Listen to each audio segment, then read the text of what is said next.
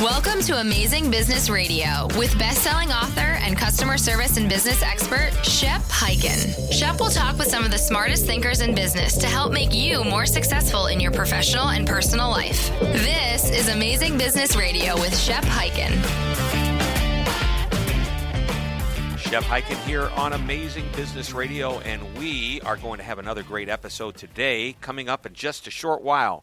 We're going to talk with Bob Thompson, the CEO of Customer Think. We're going to talk about customer centricity and all things related and anything tied to the customer. But first, I want to talk a little bit about a report that I just read.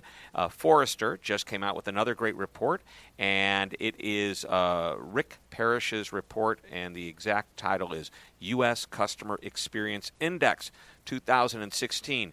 In this report, Rick talked about where companies have gone from customer service to where they are today just in the last, even since Q3 of just last year, but actually over the last year.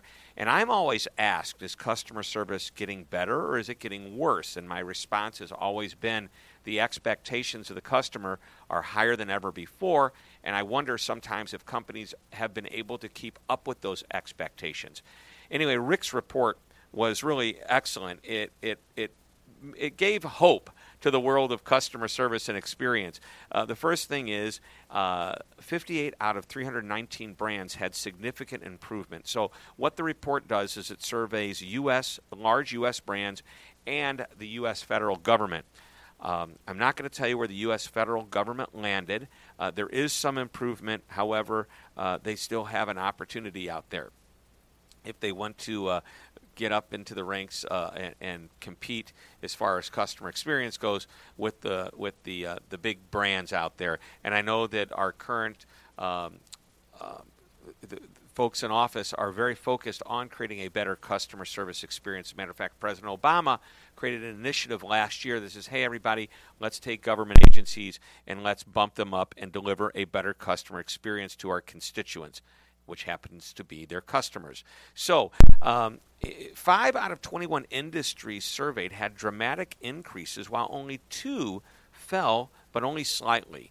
And the winners in the large jumps of better service were actually, I think you can look back and were just a few years ago probably one of the laggards, and that is wireless service providers.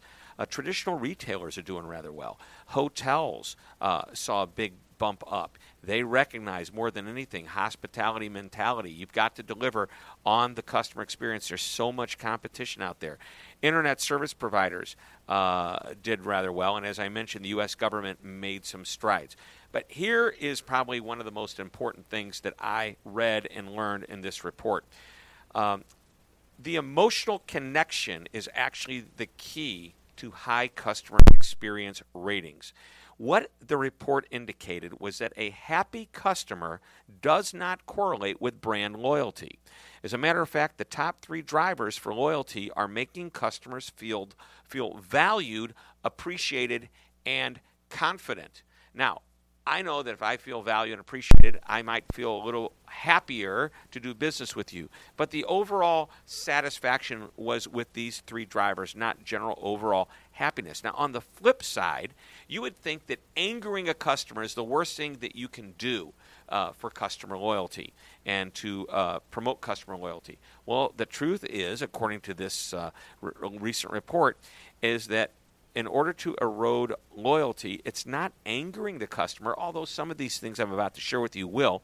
It's annoying the customer, disappointing the customer, and frustrating the customer. So what might annoying be? Annoying might be a policy that gets in the way, or a process. It's so annoying that I have to go in and I have to fill out this form 2 times before I get to whatever I need. Or when I call for support, it's so annoying that I have to constantly give them my account number and where I live and my social security, last 4 numbers, and my mother's maiden name and my firstborn child's son. And then when they transfer me to someone else because they couldn't help me, I got to start all over again. Well, that's annoying and that's frustrating, and I guess disappointing would mean you just let me down. You didn't do what I thought you were going to do. You didn't do what you promised you would do. You didn't meet my expectation. Anyway, if you're interested in learning more about this report, just go to Rick Parrish's site on Forrester, and you'll see the U.S. Customer Experience Index 2016. There's a lot there to be learned, and what I basically surmised from all of this, and I can tell you that it was the opening line. Customer experience leaders grow revenue faster than customer experience laggards. They drive higher brand preference and can charge more for their products. What does that tell me? We need to focus on customer experience. And that's what Amazing Business Radio is all about. So we're going to take a short break, and when we come back, we are going to talk with Bob Thompson. Can't wait. Don't go away. If you like what you're hearing on Amazing Business Radio, and I know you do, then you can get much more of this information. All you have to do is go to my website, hyken.com. That's www.hyken.com. Fill out the subscribe to the Shepherd Letter form, and each week you will get an article that contains a business tip, stories, much more, all about customer service and experience delivered straight to your inbox. Thanks for listening, and don't forget to always be amazing. This is Amazing Business Radio with Shep Hyken. We're back on Amazing Business Radio, and I promised you today a great interview. We have Bob Thompson, the CEO of Customer Think Corporation. And the best way to describe Customer Think is a research and publishing firm that really focuses on customer centricity. And Bob is also the founder and editor-in-chief of CustomerThink.com, which is a great online resource. It's probably, I believe it is, the world's largest community dedicated to customer centricity. And what that means is you will find resources, authors, bloggers, experts, people weighing in on opinions on the topics of anything related to the customer, which is obviously customer service and customer experience, but also branding, sales, marketing, and anything that is customer related. Bob is also the author of Hooked on Customers, the 5 Habits of Legendary Customer-Centric Companies. Bob, welcome to Amazing Business Radio. Thank you, Shep. It's a pleasure to be with you. Well, we have a lot to talk about, and the first thing is the 5 Habits of Legendary Customer-Centric Companies. That is a pretty enticing title. Tell us a little bit about Hooked on Customers. Well, it's a result of many, many years of research and thinking about this very fuzzy idea of customer centricity, and what I wanted to do is to try to break it down into things that were more actionable. What do top companies actually do? What are the practices or the ingrained habits that they have?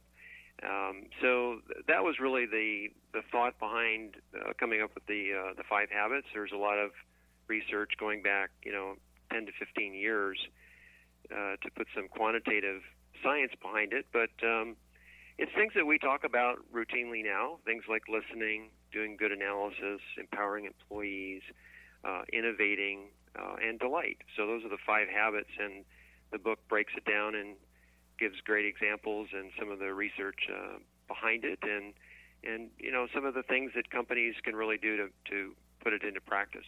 Right, and as I listen to those 5, I almost think, well, gosh, that's common sense, but unfortunately it's not so common. And just saying, hey, we want to be better listeners, there's a lot more behind being a better listener than just shutting up and listening. That's right. I mean, and that's what the book goes into. What does it really mean to listen? And there's lots of ways to listen, not just through surveys or even face-to-face interviews. There's ways to listen through data. Basically, it's about gaining customer insight and acting upon it. So, yeah, the high-level concepts, I mean, everybody kind of nods their head. And it's hard to find any company that wouldn't say they're at least trying to be customer-centric. But the leaders actually put it into practice. And so each of these habits I break down into 5 specific practices, and that's the basis for the quantitative research, which shows that there are 25 practices in all that leaders statistically outperform on these practices from follower companies. Right. I just read a great report, and it was really interesting to me. that indicated, and this was fascinating, that making a customer angry doesn't necessarily mean they won't become disloyal. It's, aggravating them and annoying them, little things sometimes. And that's why when you think of habits and practices, I think those are really good ideas. It's sometimes not the biggest thing. Sometimes it's just something small, something, it's a nuance even at times. So it's, anyway, I throw that, we digress. I know that wasn't originally in my list of questions to talk to you about, but since you wrote the book, gosh darn it, we got to talk about the book. Yeah, and where do you get the book? It's the problem that companies have, the companies that aren't in the leading group, which is only 10, maybe 10% that really knock this stuff out of the park routinely, is that it's translating good intentions into a culture where it's just done almost without thinking. That's what a habit really is. You don't think about it, you just do it. So whether it's golf or business or your personal life, health, if it's a habit, it's ingrained. It becomes just part of how you do things. And it's actually kind of interesting when you talk to leading companies, and I know you do this as well, Shep, that they don't always see what's so great about it. It's like, well, yeah, this is how we do things around here. It's just part of our culture. They don't see how they compare to other companies where that's not the case. Yeah, it's amazing. And the companies that do it right, and it's just because it's the right thing to do, that's the way they think. And they do excel at it. I mean, they hire people too. You can call them habits, you can call them, your core values, your culture, focus, but they hire people to these traits and these habits and these. Absolutely, yeah. Hiring is a incredibly important thing. That's one of the key determinants. You have to hire the right talent to begin with, but then you have to equip them, empower them, train them. All those things are important too. You can't. I think one other thing I'd just like to mention real quick is that it's hard to break these things apart like pieces of a Lego. I mean, it all works together as a system. That's how big companies or big organizations work. So you can always say, well, the top companies ought to hire the right people. Yeah, they do that, but they also train them. They use technology more aggressively, and so there's a number of things that together create this incredible human resource. And of course, there's a number of other things in other areas of the business. So top firms are not just great at customer service. They're great at innovation. They're great at listening and reacting to customers and taking care of problems. A lot of different practices that it's not about just one simple thing that is going to put you on a path to nirvana. Right. And it's a friend of mine, Dr. Nito Cobain, says the magic is in the mix. It's not one thing that makes it happen. It's many things done well. And the way you develop a habit is you practice that habit. And I don't know if he said it originally, but the first time I ever heard it was from Harvey Mackay, who said practice does not make perfect. Perfect practice makes perfect. That's right. And I'm working on my golf game right now, and it's really, really trying to learn a new swing after playing, with kind of a made-up swing for many years has been really, really difficult. Right. So that's the change problem that companies have to work through is how do you move to a better set of habits when you've been operating in a different way for a long time.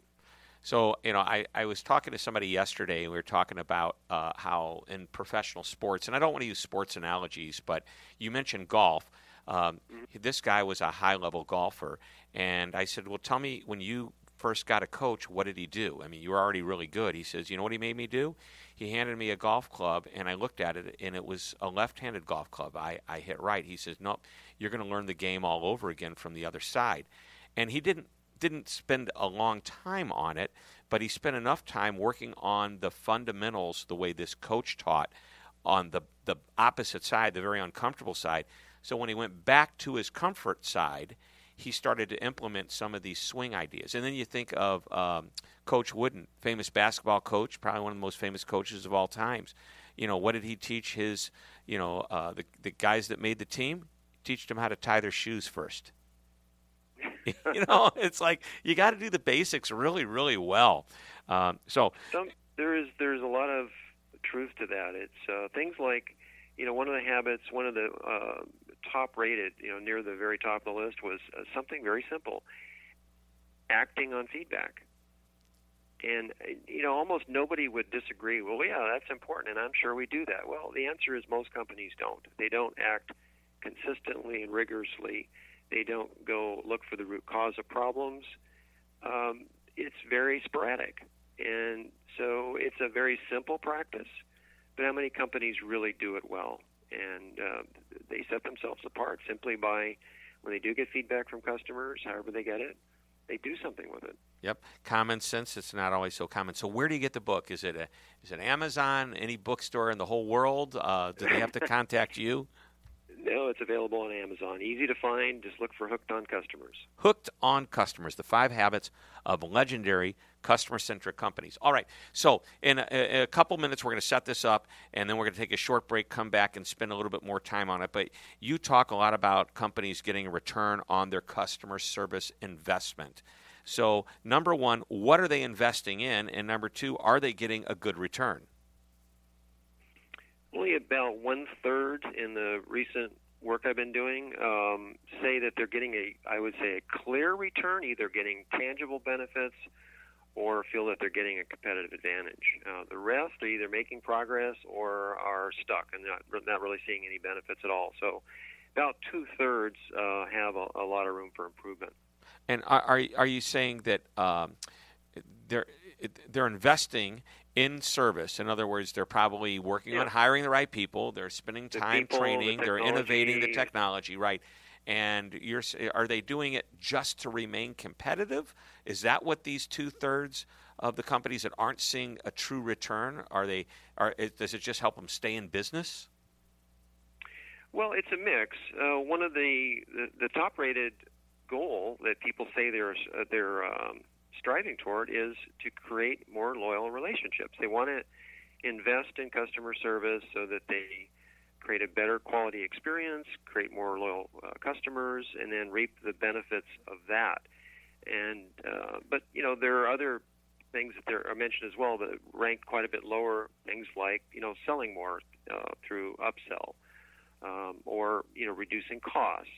So every company has its own sort of portfolio of what it is that their goals are, but in terms of the big picture, through this survey of about 200 service executives, it's there's very much a skew toward this loyalty concept.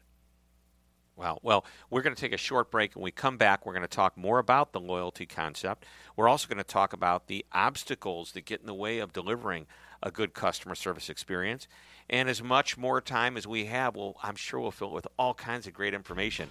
Everybody, you're listening to Amazing Business Radio. We have Bob Thompson, who is the CEO of Customer Think and the author of Hooked on Customers. We'll be right back. Don't go away. Shep Hyken here. How would you like customer service training anytime you want it or need it, day or night? Well, with Shepherd Virtual Training, you will have world-class customer service training at your fingertips, online, 24/7, 365 days a year. Just go to www.shepondemand.com. Once again, that's shepondemand.com. And remember, always be amazing. This is Amazing Business Radio with Shep Hyken. We're back on Amazing Business Radio talking with Bob Thompson, and we were talking about loyalty, and this is what companies seem to be striving for. So what is the payoff with loyalty? Well, I think the thing that most companies want is something happens over time. It's part of the reason why I believe that getting this clear return is sometimes challenging, because it doesn't happen immediately, and that's having customers that come back and want to do business with you again and again. And so you invest in customer service and innovation and a number of other things, but let's stick with customer service for now. And you say, all right, we're going to We're going to make that our service better, a service experience. We want that to be awesome. How do we get the payoff? Well, they're going to come back and, instead of checking out our competitors for a better price, they're going to say, we love that customer service and we're going to keep doing business. And that's a cost you don't have to incur again by replacing that customer with somebody else that you had to spend marketing money on. So that's one of the key benefits. You get word of mouth benefits as well, and you get some upsell and cross-sell benefits. So I think everyone is kind of sold on the idea. It can be tricky, though, to make the connection between an improved experience and the loyalty benefits, because they're going to happen over time. Right, and they have to be measured. And when it comes to loyalty, my clients say, loyalty, it's a daunting thing, and everybody thinks about loyalty as a lifetime. And as listeners to the show know, I've talked about this before. Loyalty is not about a lifetime; it's about the next time.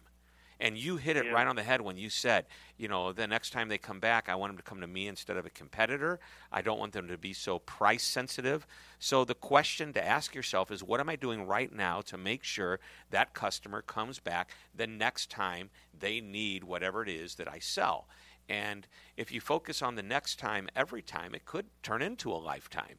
But it's all about what's right in front of you and that opportunity.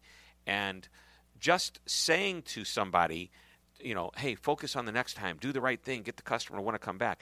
You have to train people on what to do to make that happen. It's not.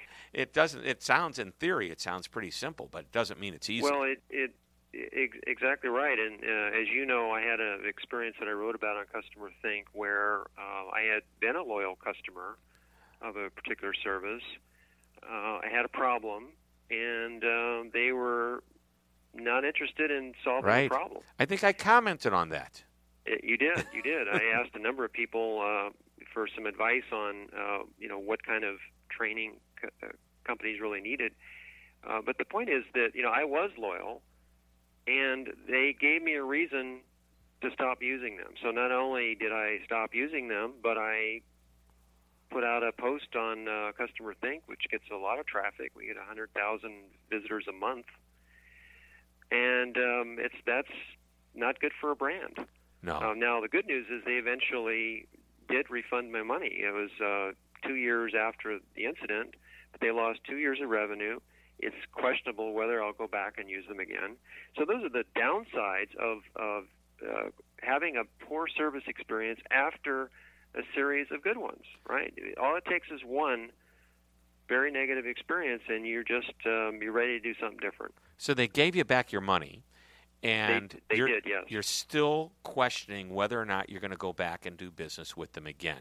That's right, yeah. And I'll assume that part of it was the hassle factor in getting your money back.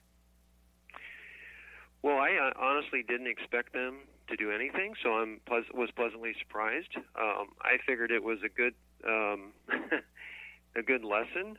It wasn't enough money to take them to small claims court or anything like that. So I was pleasantly surprised and that they did respond. In fact, it looks like they're trying to, over the last couple of years, they've made some changes to their practices, things like empowering their service agents to do something when there's a situation, not just go to the rule book and say, well, what's the right thing to do here? And, to think about things like the lifetime value of a customer.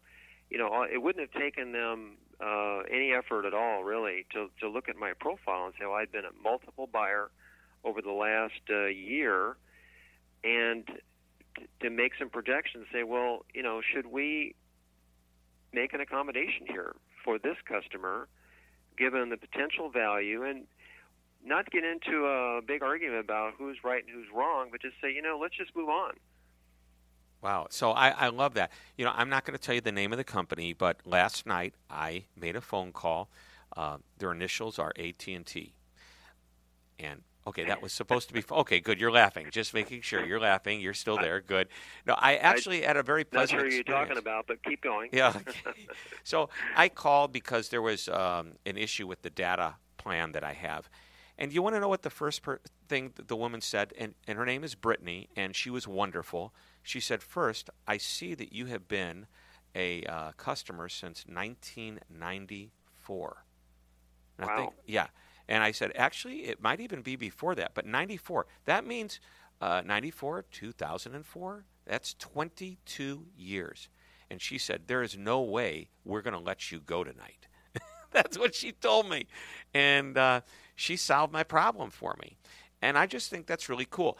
And the fact that I think maybe a few years ago, they may not have had access to that information.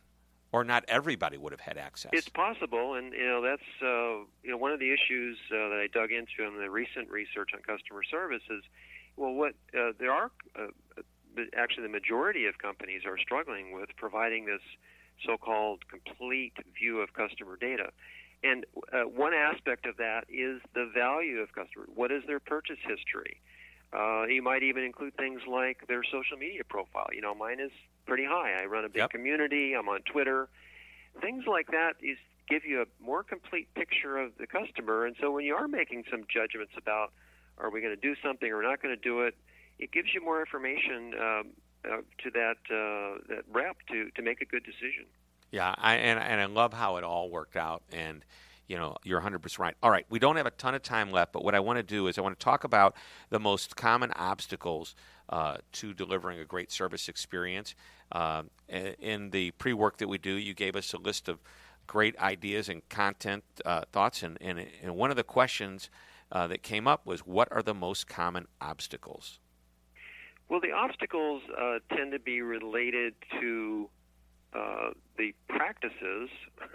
I don't want to get too wonky here, but we studied 14 different practices, and they're a mix of things like some were tech-related, like using certain channels, knowledge bases, and so on, and others were related to people and practices that they execute.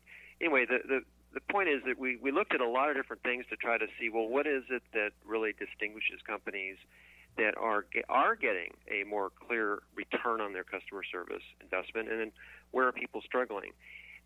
There's definitely a lot of frustration. Like 40 to 50% of companies overall in this study we did are struggling with something related to technology. They don't have the right solutions to execute their strategy. They don't have this more unified or complete view of customer data.